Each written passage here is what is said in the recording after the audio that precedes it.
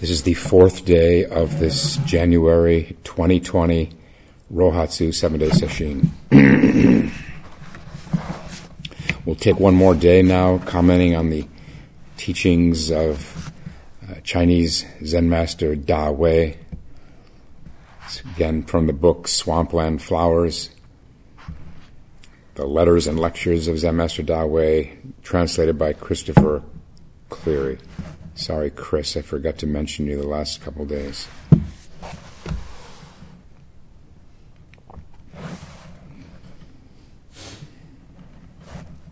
This is the start of a new letter. Having read your letter carefully, I have come to know that you are unremitting in your conduct, that you are not carried away by the press of official duties, that in the midst of swift-flowing streams, you vigorously examine yourself. Far from being lax, your aspiration to the path grows ever more firm as time goes on. You have fulfilled my humble wishes solidly and profoundly. I think he's just going to leave it at that, just a lot of praise. Next paragraph. Nevertheless, worldly passions are like a blazing fire. When will they ever end? To get the most out of these Chinese texts, just always there's this indirectness. He's not saying you're still in the grip of these worldly passions. He says, it just generalizes it. Worldly passions are like a blazing fire. When will they ever end? Right in the midst of the hubbub, you mustn't forget the business of the bamboo chair and reed cushion. Usually, to meditate, you set your mind on a still concentration point, but you must be able to use it right in the midst of the hubbub. If you have no strength amidst commotion, after all, it's as if you never made any effort in stillness.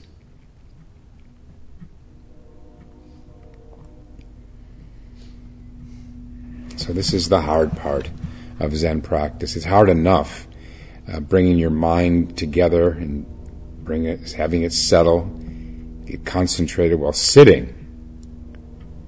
Then while in activity, this is the real challenge. But so important. Da Wei emphasizes this just as Hakuin did. They're so similar in their teaching styles, emphasizing this the importance of practice in the midst of activity.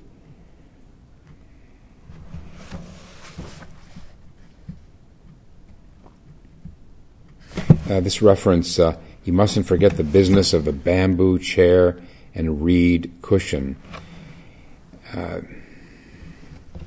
My mind goes back to when we visited Shaolin Temple, Bodhidharma's temple, and were startled to see not nice mats, kapok cushions and mats, but yes, as I remember, some kind of a rattan is how I've described it, but probably, bamboo.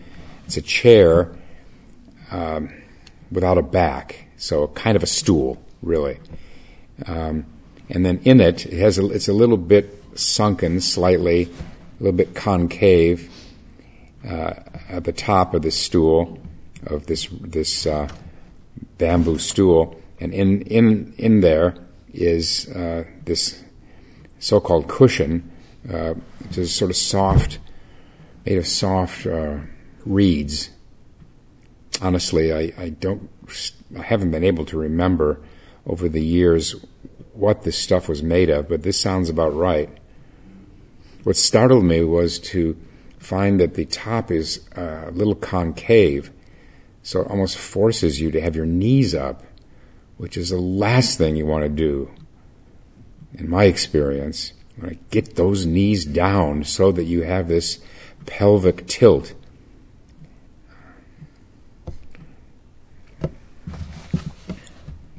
we sat. They let us sit one morning with them. This was 34 years ago now. They let us sit come to the morning sitting, the monks, and it was a lot of adjusting to the conditions there. So, but all that aside, what he's saying is don't forget to sit every day.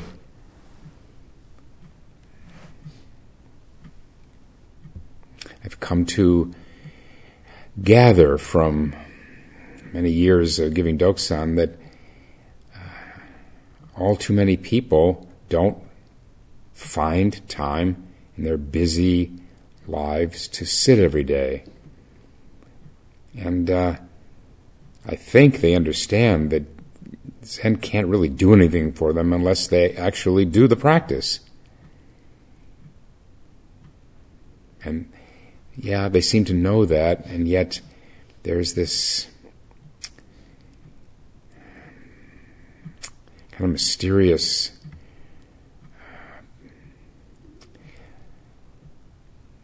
trade-off where you just have to get to the point where you really feel the need to sit every day. And then you'll find time. You'll find a way to squeeze it in. That's, I think, is what more or less what Da Wei is saying to this lay practitioner. This is kind of intriguing. He says, I have heard that there was some complicated situation in the past, and now you are experiencing the sadness of the outcome. You're alone, and you do not dare to hear your fate. So, this very well could be that he's in prison. There was a lot of that during, certainly during the Tang dynasty, but this is the Sung dynasty. There was no rule of law as we know it. It's a great misuse of power, and even the monks.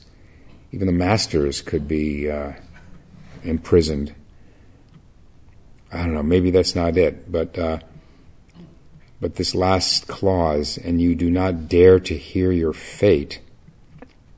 And he says if you cling to this thought, then it will obstruct the path.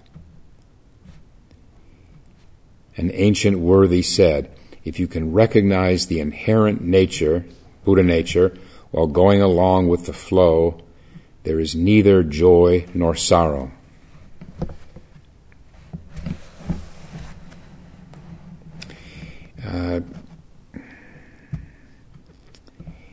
Also think of those who have a biopsy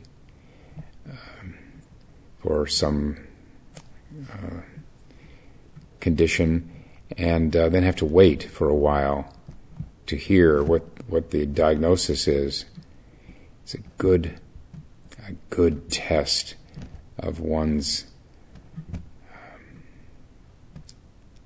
how quiet one's mind is, or how agitated, how easily it catastrophizes and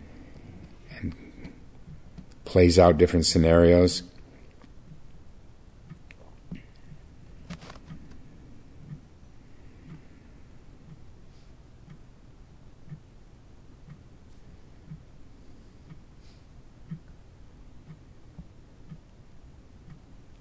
And he quotes Vimalakirti. It's like this. The high plateau does not produce lotus flowers. It is the mire of the low swamplands that produces these flowers. This is a very much cherished metaphor in Zen that the greatest flowering of our capacity comes from right here, where we are in this world of our own defilements and delusions. Where else is it going to come from?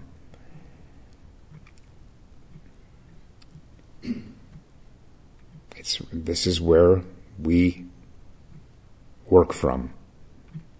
Our own many forms of greed, our many forms of hostility, anger, irritation, rage, and the many forms of confusion. These are the three poisons. That these poisons are what fertilize the plant of practice. Often it's providing the impetus, the spur to practice, because the pain that we incur and the pain we cause to others through these three poisons. And this is the other side of it, is it can then provide the motivation to go deep.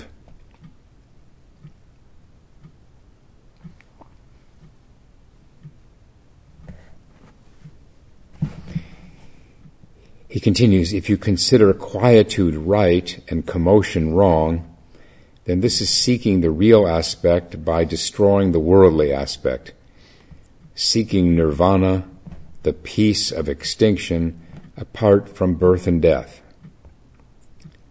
When you like the quiet and hate the hubbub, this is just the time to apply effort. Suddenly, when in the midst of hubbub, you topple the scene of quietude, that power surpasses the meditation seat and cushion by 1,000,000 billion times.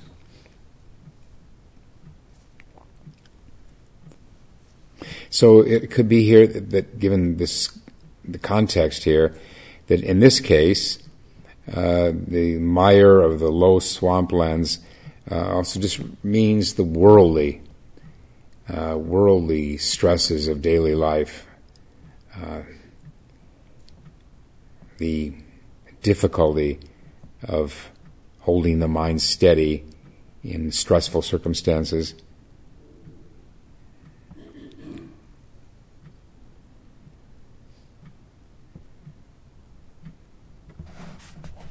Hubbub is kind of an old word. I don't hear it anymore. If anyone doesn't know what that means, hubbub just means all the coming and going and commotion and activity of one's life.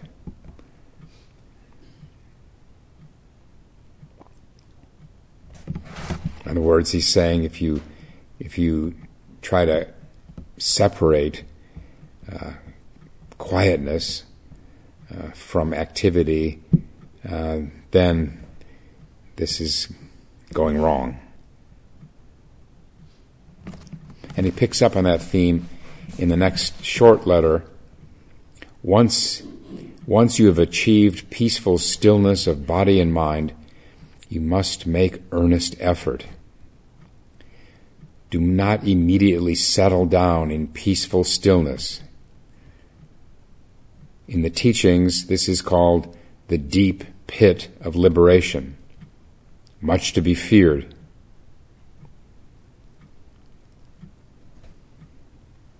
This is, as the monitors and I know, and I think Sesshin veterans know, this is the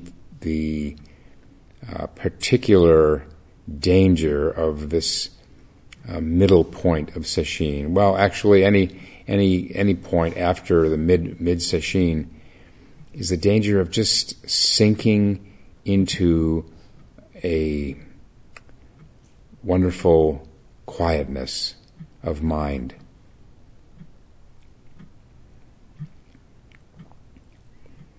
And just savoring it and staying there. It's so pleasant. It's so soothing to have the mind relatively still, at rest.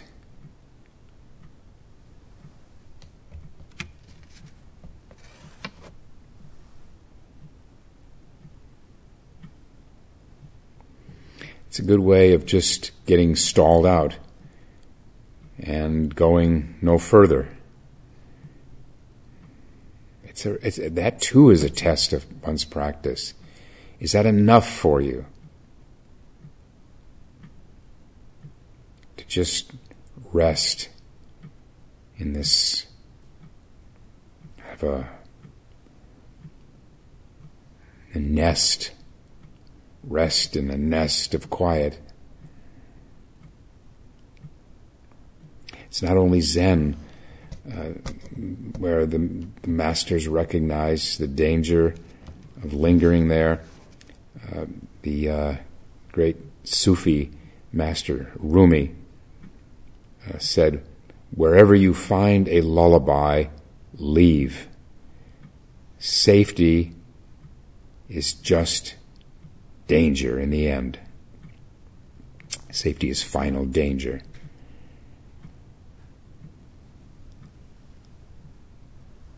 It calls into question one's aspiration. Do you just want to be peaceful? It's nothing wrong with wanting that. Most people who come to Sesshin have lives of great activity, turmoil, decision-making, some conflict. What a relief it is to move on into the second half of Sesshin and find this peace.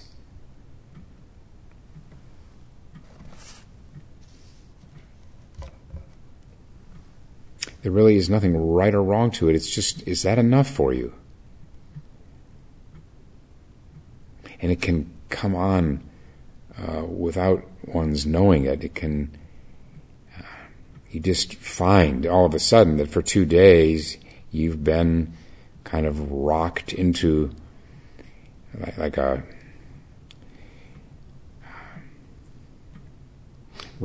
rocking a baby.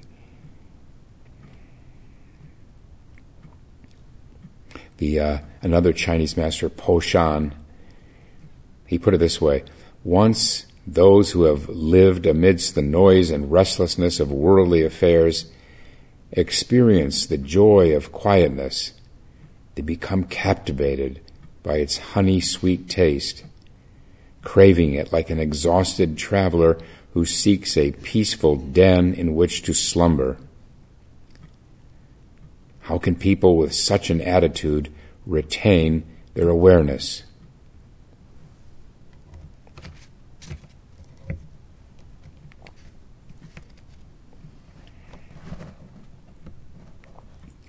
This is called the deep pit of liberation, much to be feared. And Dai Wei continues, you must make yourself turn freely like a gourd floating on the water, independent and free, not subject to restraints, entering purity and impurity without being obstructed or sinking down. Only then do you have a little familiarity with the school of the patch-robed monks. If you just manage to cradle the uncrying child in your arms, what's the use?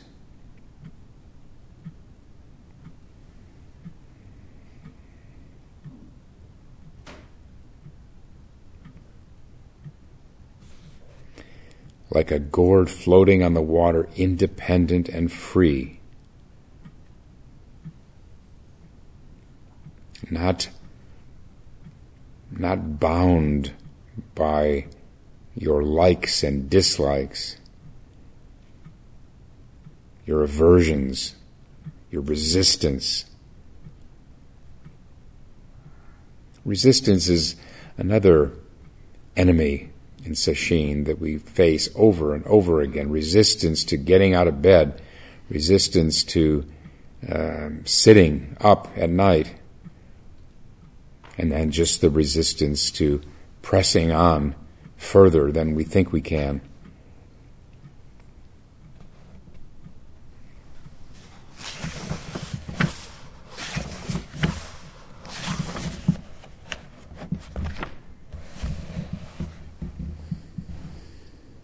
Here now, 2 or 3 letters later, he begins This affair is like the bright sun in the blue sky, shining clearly, changeless and motionless, without diminishing or increasing. It shines everywhere in the daily activities of everyone, appearing in everything. It's our true nature, of course, he's talking about. Our original mind. Though you try to grasp it, you cannot get it. Though you try to abandon it, it always remains. It is vast and unobstructed, utterly empty. Like a gourd floating on water, it cannot be reined in or held down. Since ancient times, when good people of the way have attained this, they've appeared and disappeared in the sea of birth and death, able to use it fully. There is no deficit or surplus, nothing lacking, nothing in excess. It's like cutting up sandalwood. Each piece is it. When a piece of sandalwood is cut up, each piece is fragrant.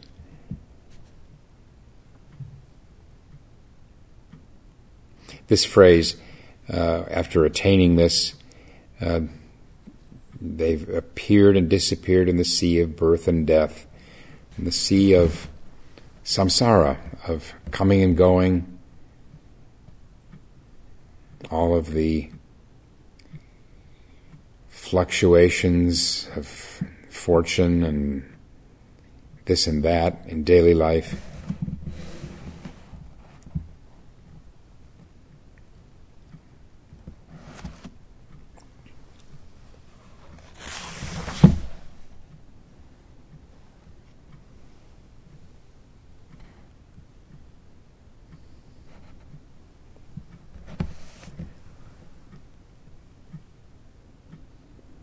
Here's another point where Dawei addresses the challenge of slipping into a state of emptiness, or when one is getting beyond thoughts.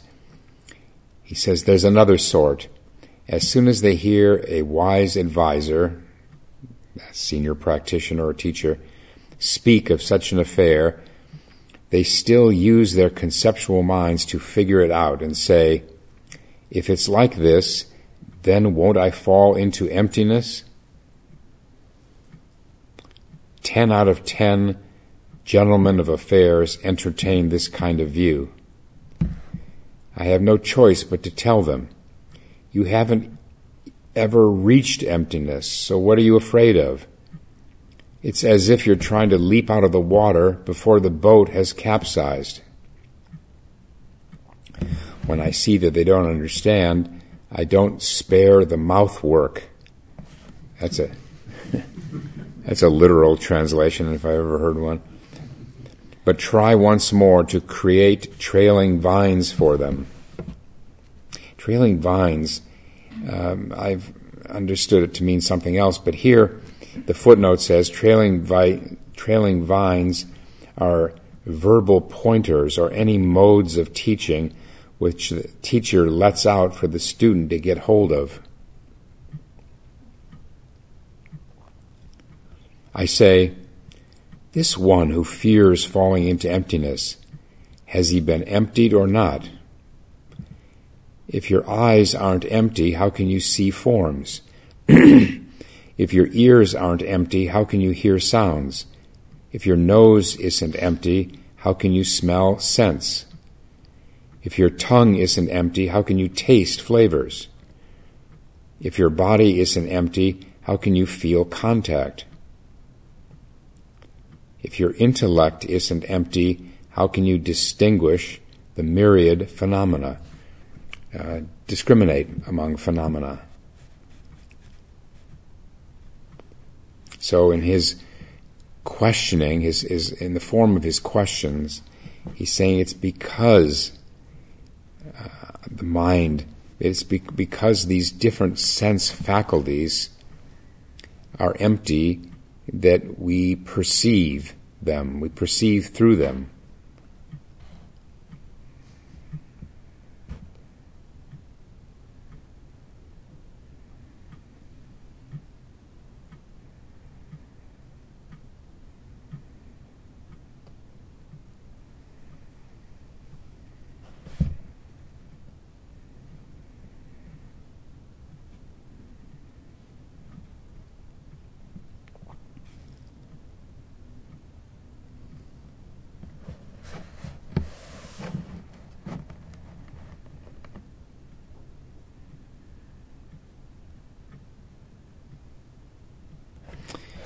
Someone, I wish it had been I, but someone else, probably a teacher, maybe I heard it attributed to Pema Chodron, but I don't know, who said,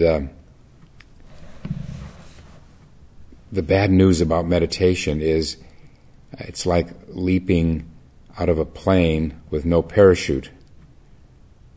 The good news is there's no ground.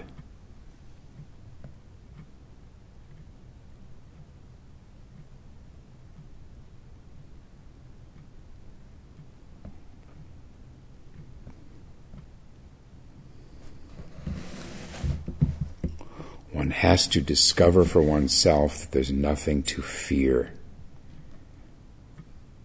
by letting go completely. Letting go, of course, means reaching complete fusion, merging with the practice you're working on. You don't have to worry about letting go. The letting go happens through this merging with the practice. One doesn't have to do it oneself.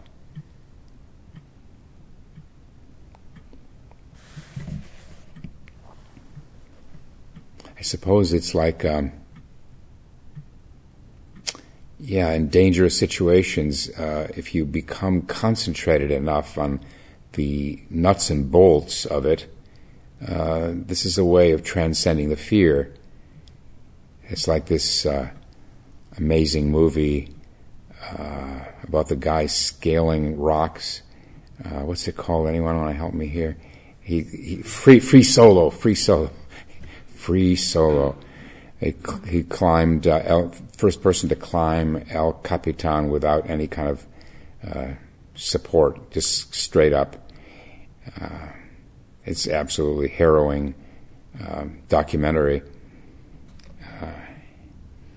You know that the way they overcome fear to a large extent is just having to put all their focus in that next step, that little tiny chink in the rock where they have to get their hand in there.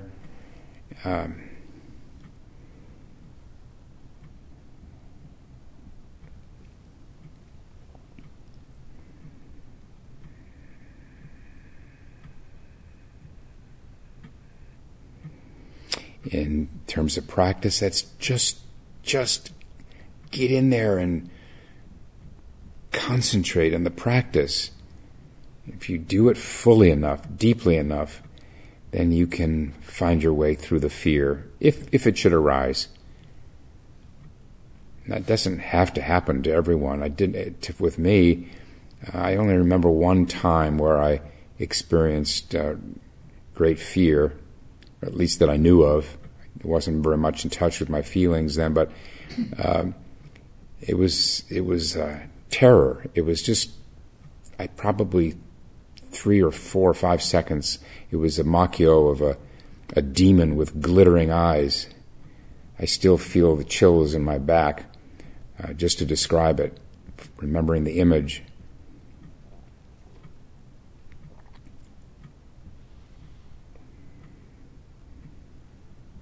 This is where experience in Zazen is so important, to have had the experience of going through this state of mind, that state of mind, this makyo, that makyo, and discovering that it always passes. You always find your way through it. Not just that, but also a a detachment, meta-awareness, I think is the word I used earlier, the sesshin, where you have the presence of mind, you have the awareness, the detachment to see it as just a thing.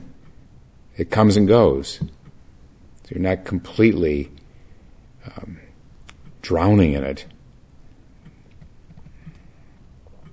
And this, incidentally, is what they say is so vital when we're going through the bardo after death and we're confronted with God only knows what kinds of images and memories. If we can have that kind of detachment to see those things for what they are, just phenomena that have no roots to them, then that's what gives us the strength of mind to move through them.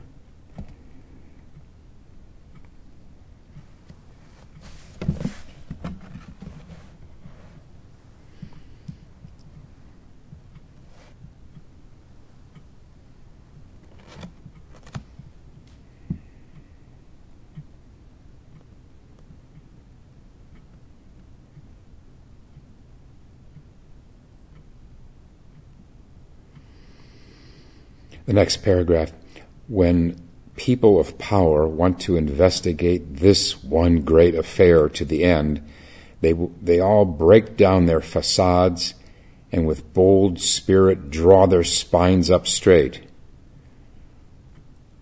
Do not go along with the feelings of others. Take your own constant point of doubt and stick it on your forehead. Always be as if you owed someone millions with nothing to repay with when pressed for payment, fearful of humiliation by others. Only thus will you have some direction in the task of finding urgency where there is no urgency, getting busy where there is no pressure, and finding importance where there is no importance. I'm just going to rewind here because there's some great points here. They all break down their facades. It is cast aside self-consciousness. Draw their spines up straight. That's why we sit in these postures. It gives us a little edge, not a lot, but it gives us some advantage in our concentration to keep us straight back. The shoulders relaxed, the head drawn back, so that head rests on the trunk. The limbs gathered together, the legs pulled up somewhat toward the center of the body. This helps a little. It's not essential, but every little thing helps a little.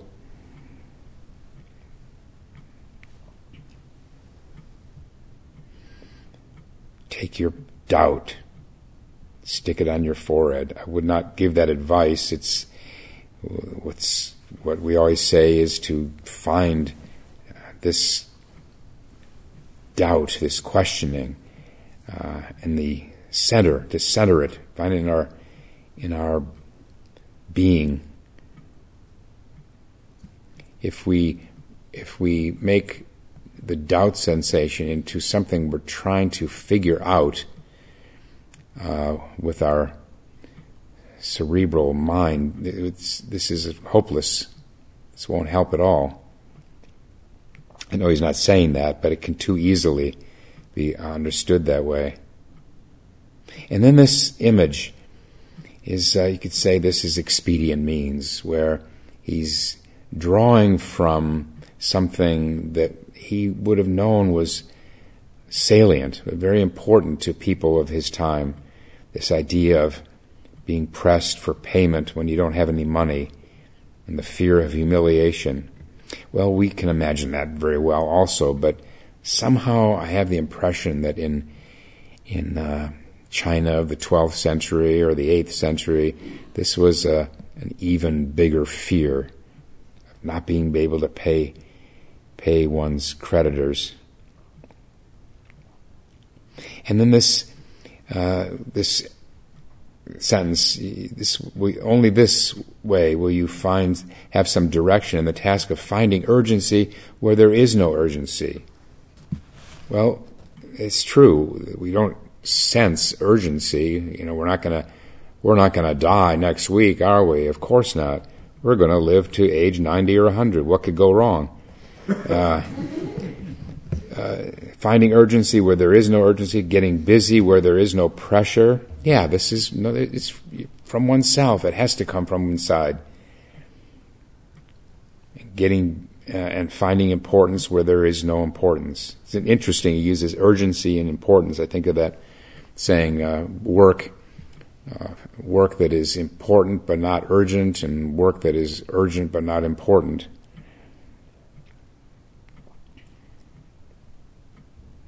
Well, this work that we all came here for this week is certainly important, and who knows how urgent it might turn out to be.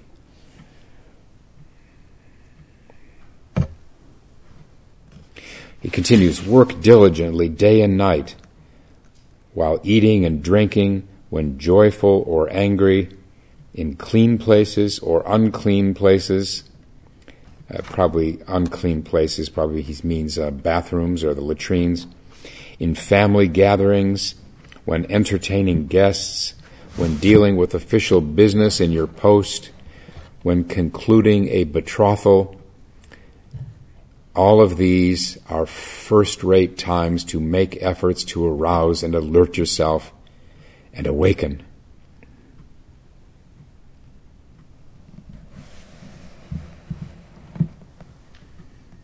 And then he brings out examples of extraordinarily busy people with great responsibility who found their way. He says, in the old days, the military governor, Li Wen-ho, was able to practice Chan and attain great penetration and great enlightenment while in the thick of wealth and rank. When Yang Wen-kung successfully practiced Chan, he was dwelling in the Imperial Han Lin Academy. When Chang Wu-chin studied Chan, he was the Minister for Transport in Jiangxi. These three elders are examples of this, quote, not destroying the worldly aspect while speaking of the real aspect, end of quote. And then Dawei poses the question, when has it ever been necessary to leave wife and children, quit one's job, chew on vegetable roots, and cause pain to the body? That would be a reference to asceticism, what the Buddha tried unsuccessfully for 6 years, and cause pain to the body. Those of inferior aspiration shun, clamor, and seek quietude. Thence they enter the ghost cave of dead tree Chan, entertaining false ideas that only thus can they awaken to the path. This could be Hakuin. So similar are their teachings. Maybe Hakuin was Dawei reborn.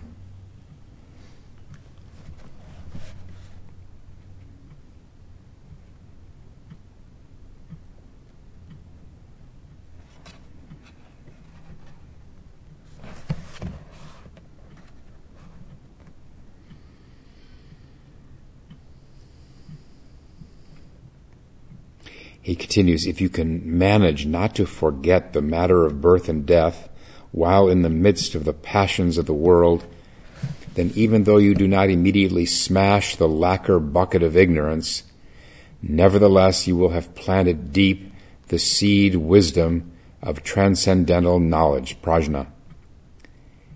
In another lifetime you will appear and save your mental power. You won't fall into evil dispositions. You'll overcome that sinking down into the defilement of passion. This is an angle that you see in Chinese texts, but I don't remember ever seeing it in the Japanese texts I've read or read from in Teisho, is the acknowledgement that even if we don't come to awakening in this lifetime, well, we can pick up in the next one. And in the next one, if we practice diligently this lifetime, then we will be able to hit the ground running in the next lifetime.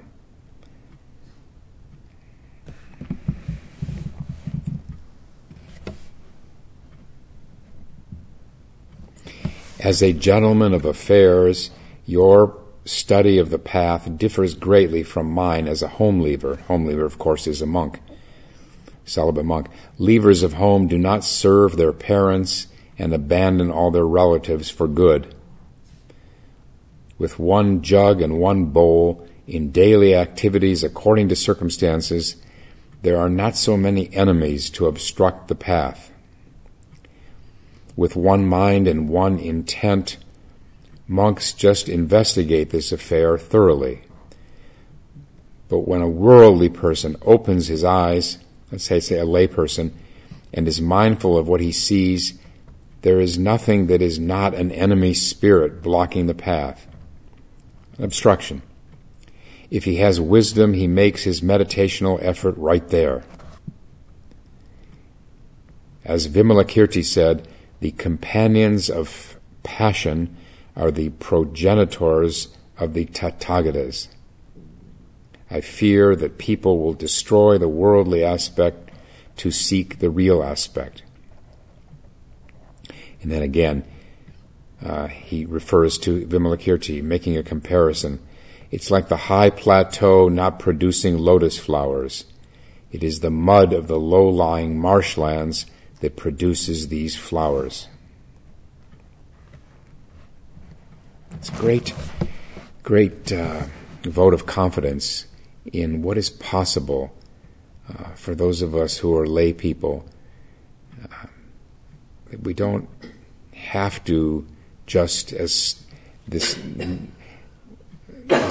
widespread notion had it in China of Dawe's time, we don't have to just settle for, in those days it would have been supporting monks and monasteries in hopes of getting a good rebirth as a monk in the next lifetime.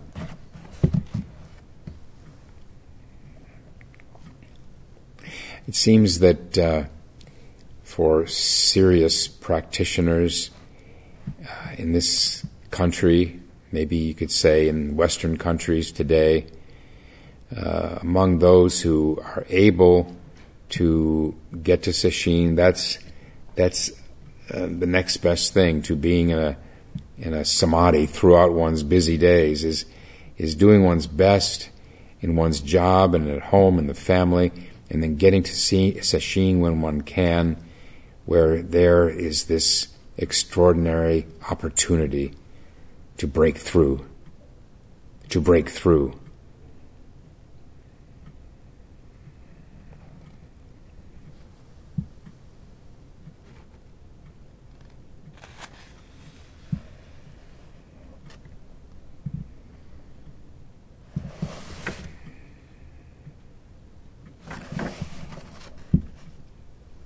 One more paragraph. If you can penetrate through right here, your power will surpass that of us leavers of home by 20-fold. How so? We monks are on the outside breaking in. Lay people are on the inside breaking out. The power of one on the outside breaking in is weak.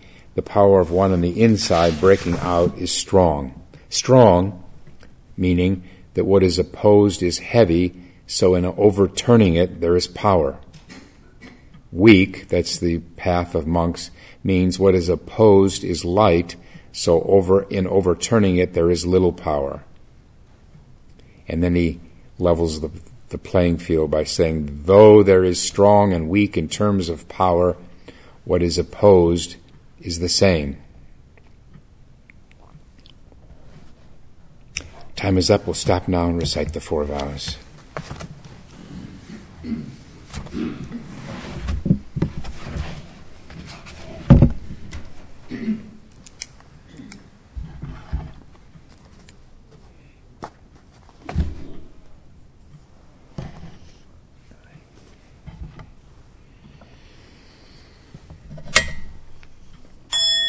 all beings without number. I vow to liberate endless blind passions. I vow to uproot dharma gates beyond measure. I vow to penetrate the great way of Buddha. I vow to attain all beings without number. I vow to liberate endless blind passions. I vow to uproot dharma gates beyond measure. I vow to penetrate the great way of Buddha. I vow to attain all beings without number. I vow to liberate endless blind passions. I vow to uproot dharma gates beyond measure. I vow to penetrate the great way of Buddha. I vow to attain